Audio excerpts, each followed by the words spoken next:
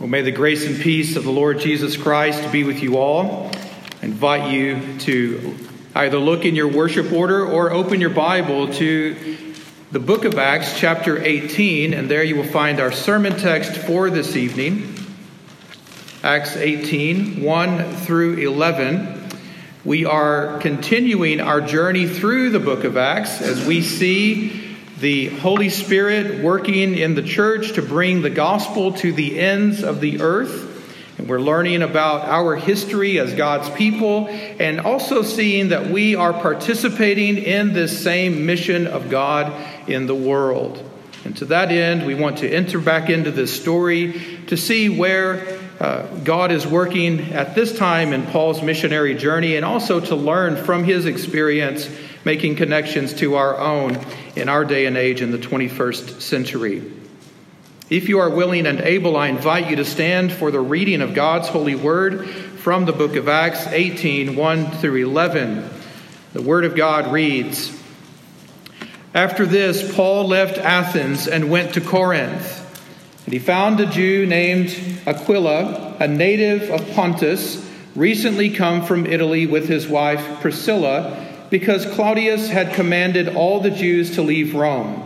And he went to see them, and because he was of the same trade, he stayed with them and worked, for they were tent makers by trade. And he reasoned in the synagogue every Sabbath and tried to persuade Jews and Greeks. When Silas and Timothy arrived from Macedonia, Paul was occupied with the word, testifying to the Jews that the Christ was Jesus. And when they opposed and reviled him, he shook out his garments and said to them, 'Your blood be on your own heads. I am innocent. From now on I will go to the Gentiles.' And he left there and went to the house of a man named Titius Justus, a worshiper of God. His house was next door to the synagogue. Crispus, the ruler of the synagogue, believed in the Lord together with his entire household. And many of the Corinthians, hearing Paul, believed and were baptized. And the Lord said to Paul one night in a vision, 'Do not be afraid, but go on speaking, and do not be silent. For I am with you, and no one will attack you to harm you, for I have many people in this city.' And he stayed 1 year and 6 months, teaching the word of God among them." And that is the word of the Lord. May God add his blessings to the reading, the preaching, and the hearing of his word. And all the church says, you may be seated. We are living in a remarkable time here in the 21st century. We're living in a remarkable time here in our day and age in the United States of America. We are witnessing an incredible movement of people from around the world, what many are referring to as this massive human migration. Around the world, people are moving from country to country for a variety of reasons. And it's very likely that on any given day, as you go out into the public square, that you are going to see and hear people who are quite different from you. You are going to see and hear people who have a different color of skin, who have a different culture, a different religious background, a different language. You're going to encounter this if you pay attention at all. In the last year, I've been taking more and more note of this, and I can tell you that by God's grace, I've been in a variety of conversations with people in Mesquite and in other surrounding cities near Mesquite, people who have come from all over the world. I've helped people from Ethiopia work through rental contracts to get into apartments. That was not in my job description. And in seminary, no one ever said, this is what you're going to do as a pastor. I have talked to people who were injured on the side of the road who were from Africa. I have dealt with people from Latin America. I had coffee with 2 different pastors in our denomination this past week who have given themselves to work with immigrants and with refugees. We live in a remarkable time of human migration as people are being moved around the world by the sovereignty of God. One of the things I was hoping you would learn at the end in the story of Acts 17 from last week is in God's providence, Paul says that God sets the boundaries of our existence. He sets the horizons of our experience in the world. God puts us in particular places and times because He wants us to seek Him, to reach out for Him and find Him. That's true of your life, and it's true of all of these people who are coming to America from different parts of the world, whether they are immigrants or refugees. We live in this remarkable time where the world is coming to us, and we're not simply having to go out to the world. And this is in God's tender mercies towards those people, bringing them to places where they can hear the gospel of Jesus Christ.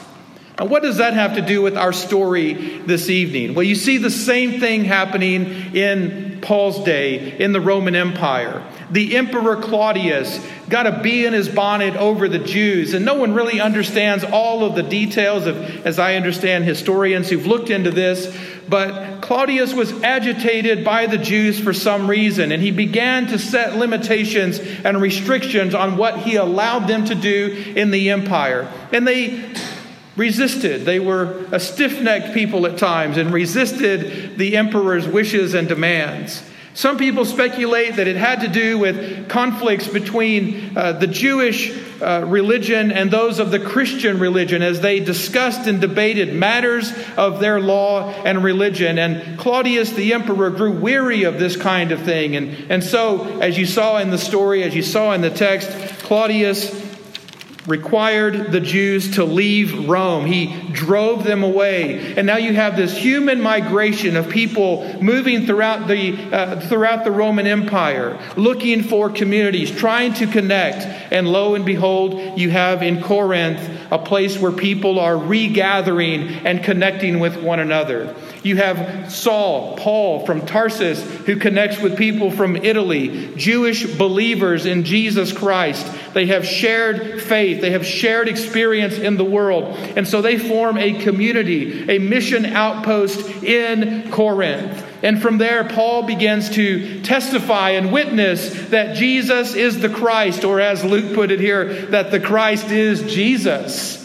And this agitates some of the Jewish folks who are in the synagogue. But this is Paul's mission program. He goes to the Jew first. He goes to the Gentile. He preaches that Jesus is the Christ, brings the gospel to bear, showing from their Old Testament scriptures that this has to be the case. And you see in the story that they reject this. They don't just reject it. They reject and revile this thing. They oppose Paul and his message.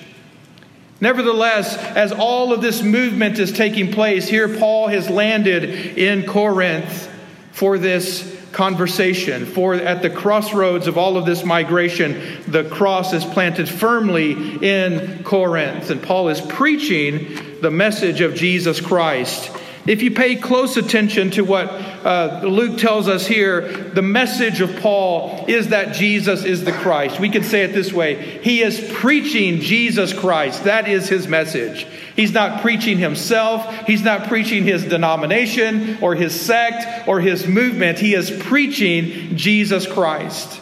If you go to the letter of 1 Corinthians, where Paul writes back to these believers in Corinth, he tells them, reflecting perhaps on what was happening in Corinth, he's like, look, I know what's going on in Corinth.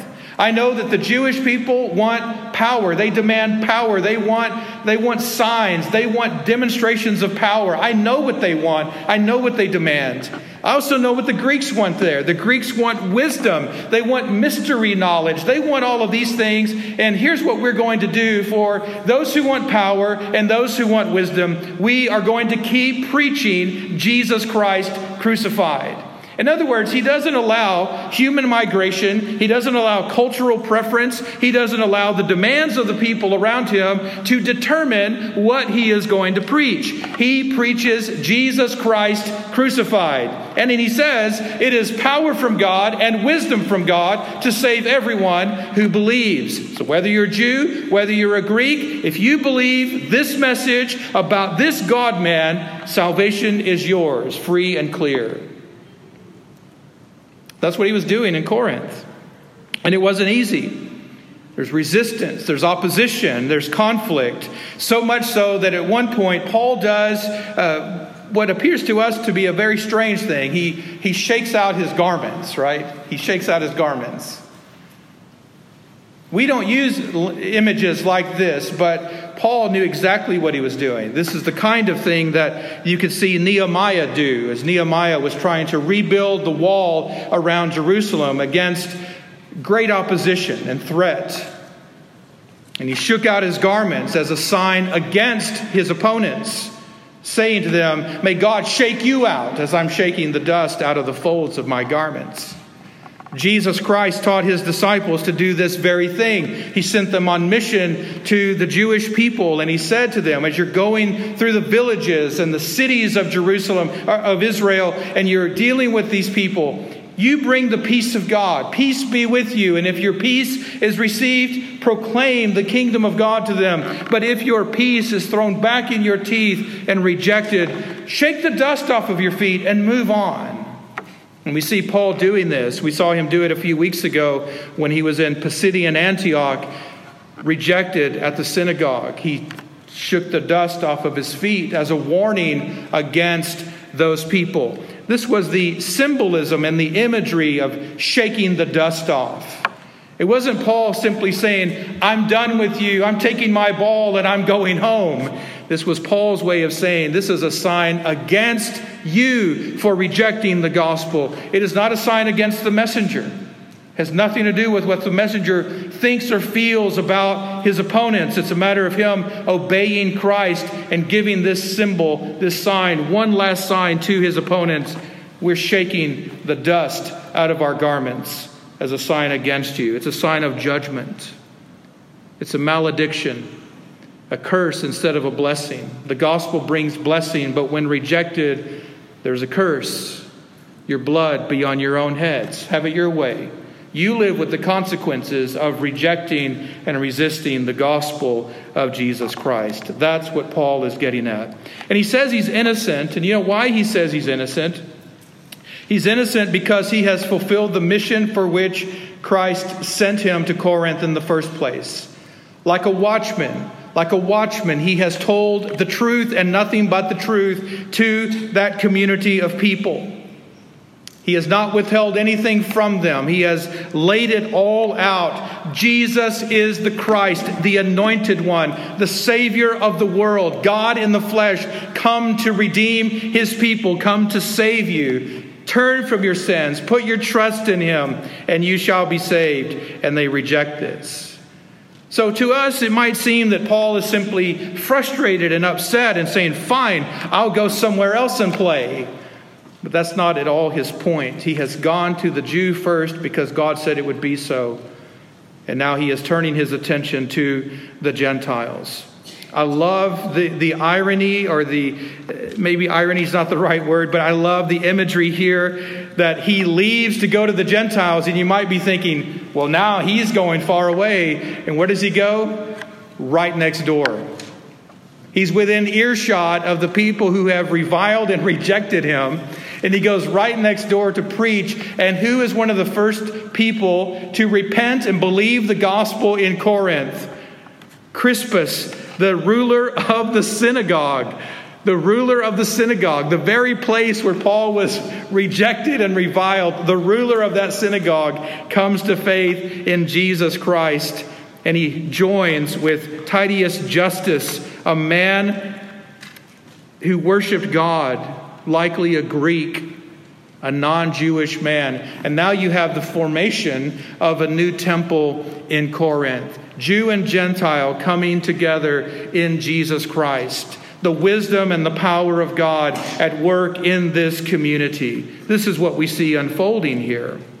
Now, there's something I want you to note as you look through this. I sent you a little note about this in our Facebook group, and I won't spend a lot of time on it here, but I want to plant this seed for you because these kinds of things are just so incredibly cool to remind us that the Word of God is living and active. One of the things you see running through this narrative, through this story, is the Exodus motif. You see that running through the story. In other words, the story of the Exodus that you read about in the Old Testament kind of looms in the background of this story. Think about it. You've got a ruler and a city driving people away. You've got people on the move going from one place to another. There are blessings and curses involved. You've got a people that are passing through the Red Sea of baptism, making their way out of one context into another. They are now formed into a new people, and they dwell with God and walk with God in the world. They are a new assembly, a new community of people. And so what's happening here is you learn that the Exodus is not just a Jewish event. It's not just a Hebrew story, but this is a story that involves Jew and Greek. And if you go back and read the Old Testament narrative of the Exodus, you would find it was like that as well. The Hebrews went out, and then there's this really strange word used. It talks about, and the rabble that went with them. Rabble. Not a word we use every day, but it's a word that is sort of a catch-all for all of those non-Hebrew people who saw an opportunity to escape Egypt and sort of piggybacked with that community, and they became a part of the people of God on Exodus from Egypt across the Red Sea into the wasteland with the hope of reaching the promised land. Paul uses this imagery throughout his correspondence with the Christians at Corinth. And I want to show you this in a couple of places. If you look carefully at the language that's used here, notice that Luke tells us that Paul went to the house of a man named Titius Justus. Crispus believed in the Lord together with his entire household. Many of the Corinthians, hearing Paul, believed and were baptized. And the Lord said to Paul in a vision, "Do not be afraid, but go on speaking and do not be silent." When trouble breaks out in the church at Corinth, and it does break out for a variety of reasons. It breaks out because you've got a mix of people from different classes and different cultures and different kinds of circumstances. Trouble breaks out, and Paul has to come back in and remind the church of the centrality of the gospel of Jesus Christ. He has to go to them and deal with the fact that there are divisions in the church at Corinth over the issue of baptism. The sign and seal of our union with Christ had become a source of division in Corinth. It reminds you of American evangelicalism, doesn't it? It reminds you of what's happened in the Christian world from the time of the Reformation going forward. What should be the sign and seal of our union and our unity with Christ has become a source of division. So when Paul writes this church in 1 Corinthians 1, he has to get onto them because they're very concerned about who baptized them. And they're trying to form little micro-denominations within their church over who baptized them. Well, Paul baptized me. Well, Peter baptized me. Well, Apollos baptized me. And then you had the hyper-spiritual people, the really theologically astute ones who said, well, I'm of Christ, right? Paul has to address the fact that the sign and seal of our union with Christ was flipped on its head and turned into a source of division among the people of God. God save us, but this is what has happened in American evangelicalism. And we've all lived it, we all experience it, we all feel it in our bones. Paul will write to this church and say to them, listen to this, 1 Corinthians 1, I thank God that I baptized none of you. And of course, we just read that he baptized some. And so I bet when they first heard this, some of those guys were like, Paul? And then he says, except Crispus and Gaius. Gaius wasn't mentioned in the book of Acts, was he? Crispus was. I thank God that I baptized none of you except Crispus and Gaius, so that no one may say that you were baptized in my name. And then he says parenthetically in verse 16, I did baptize also the household of Stephanas. Beyond that, I do not know whether I baptized anyone else. Unlike some preachers I've known through the year, Paul did not keep notches in his Bible over who he baptized and how many he baptized in a running record of all of that kind of thing. Why? Because he says this, Christ did not send me to baptize, but to preach the gospel, and not with words of eloquent wisdom, lest the cross of Christ be emptied of its power. This is a jarring statement. What Paul means is that he was not sent to baptize, period, end of story. He meant he was sent to preach the gospel of Christ and all that comes with it. And we know that part of what comes with it is baptizing. This was the Great Commission, was it not? Go, make disciples of all the nations, doing what? Baptizing them in the triune name of God, of the Father, of the Son, of the Holy Spirit, and teaching them to do what? Observe or obey everything the Lord Jesus Christ commanded. And so Paul is on that mission. He's on that mission that Christ sent him on, but he's not on his own personal mission to find out how many people he can baptize wherever he goes. Something that's clear here, and this should encourage the families of this congregation, is you see that God relates to his people family by family, household by household.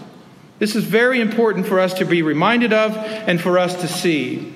You have come to the Lord Jesus Christ. You have put your faith in him. You have been baptized into him. You have brought your children to receive baptism as well. And in obedience to Jesus, you are teaching your children to obey the Lord Jesus Christ in all things. This is how disciples are made.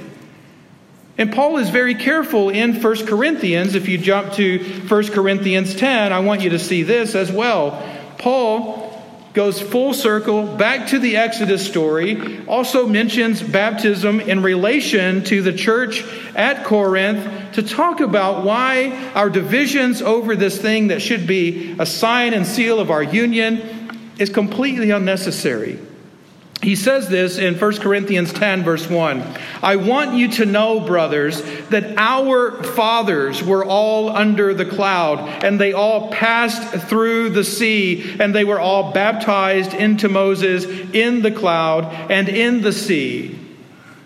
The remarkable thing about this passage is Paul is a Jewish man writing to a mixed community of Jews and Gentiles, and he says, our fathers. Our fathers. Not just those of us who are Jewish, but those of us who are Jewish and those of us who are Greek. Our fathers were all under the cloud and all passed through the sea. Our fathers. Their story is our story. Our story is tied to their story. Their Exodus journey is the backdrop of our Exodus journey. And what I want you to see here, especially as we talk about households, is the importance of tying your story to the story of God's people in the Old Testament. Our fathers were all baptized into Moses in the cloud and in the sea. When you read that story in the Old Testament, what do you see?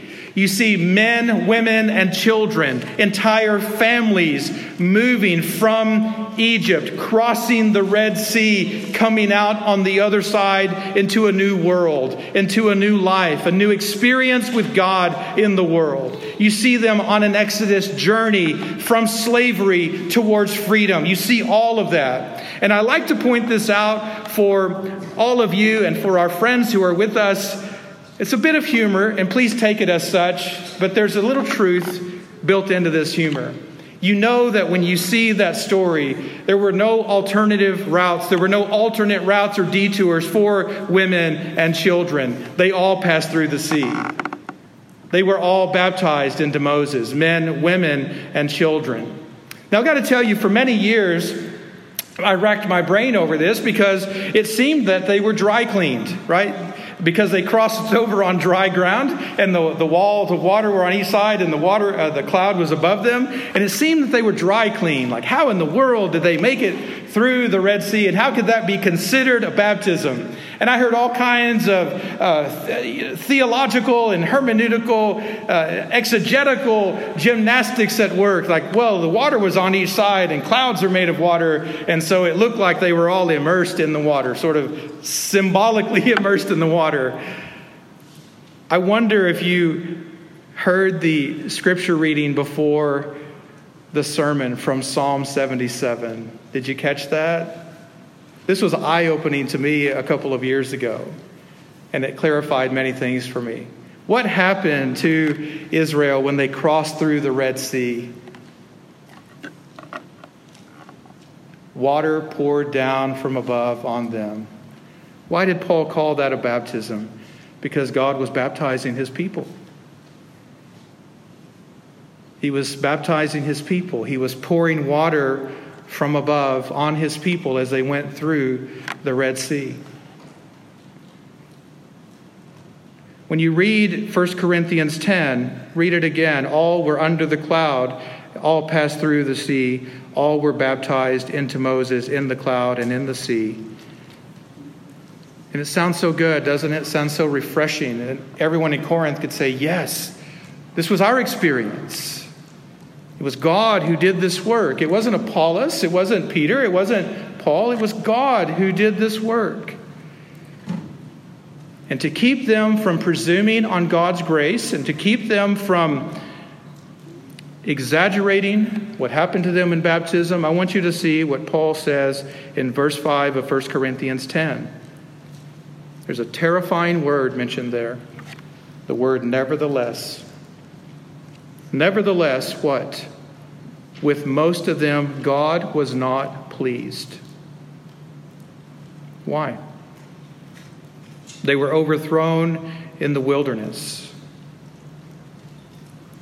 We can read in places like Hebrews 4 and other texts, even in this context, and see God was not pleased because instead of walking with Christ, walking with God in the wilderness in newness of life, they continued to live as if they were Egyptians. They were Egyptians at heart. And they demonstrated that by their sexual immorality and by their grumbling and complaining and by their idolizing of different things in the wilderness. God was not pleased with most of them because there was a generation of people that did not walk by faith in the true and living God. What happened to that second generation of all those children who were baptized into Moses? Of all those children whose parents said, we can't continue through the wilderness because it's risky and dangerous for our children. Men were trying to hide behind their wives and children. Go back and read those stories again. You'll see that. But I ask you this question. Who inherited the promised land? Not the first generation of all the adults who should have known better, but it was that next generation of children who grew up in the wilderness in hard times. They are the ones who came to faith in God and eventually conquered the land according to God's promises. Now, I say this to you so that we do not presume on God's grace and imagine that somehow the baptism of ourselves and of our children is the end of the story. It's not the end of the story. It's only one stage in the Exodus journey. But what we need to remember is that it's not about which denomination baptized us. It's not about which group we came from and where the water came from and which minister performed baptism upon us. Moving forward in 1 Corinthians, Paul says to this church in Corinth, As the body is one and has many members, and all the members of the body, though many, are one, so it is with Christ. For in one Spirit we were all baptized into one body, Jews or Greeks, slaves or free, and all were made to drink of the one Spirit. Now I know we've moved away from the book of Acts. Let's go back over there now as we come to the end of our message this evening. We've moved away from Acts, but I wanted you to see how all of these beautiful things that happened on Paul's missionary journey as he preached the gospel and people came to faith and received baptism and began walking with Christ and bringing their kids up in the Lord, it got sideways in a hurry. It got sideways in a hurry as people lost sight of the cross of Jesus Christ, as they lost sight of the wisdom and the power of God. And Paul will have to write a letter to them later to remind them of the centrality of the cross of Jesus Christ and how the cross will put all things to the test, including the members of the church at Corinth. So Paul's faced some hard times here, and God reaffirms the mission that he sent him on. Notice in 1 Corinthians notice in the book of Acts 18, verses 9 to 11. Look at these words of reassurance and encouragement for Paul. The Lord said to Paul one night in a vision, "Do not be afraid, but go on speaking and do not be silent, for I am with you, and no one will attack you to harm you, for I have many in this city who are my people." The Lord knows those who are his. Paul is on mission in Corinth, and he must preach the gospel without showing partiality or favoritism. The Lord has many people in this city who are his. What does Paul need to do? He needs to go hunting for them, seeking for them, reaching out for them, and perhaps even finding them. The Lord knows those who are his, and he will work by means of Paul's gospel preaching in Corinth to bring those people out on Exodus journey along with Paul and the church at Corinth.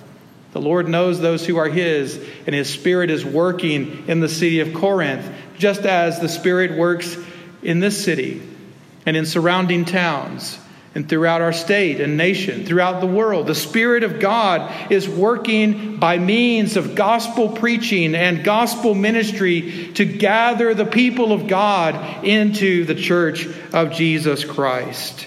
Notice what verse 11 says. Paul stayed 1 year and 6 months teaching the word of God among them. Paul spent more time in Corinth than he spent in just about any other place. It appears that he spent a little bit more time in Ephesus.